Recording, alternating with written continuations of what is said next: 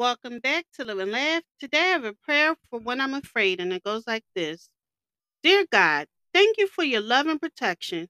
Today I come to you for peace. I worry too much about things beyond my control, and these worries do nothing but fuel my fears and anxieties. I don't want to live in fear anymore.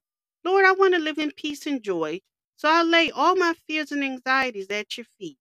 Please take them and give me peace. Fill me with the joy and hope for the future. In Jesus' name, I pray, amen. Thank you for listening. If you know anyone that could benefit from this prayer, please go ahead and share it.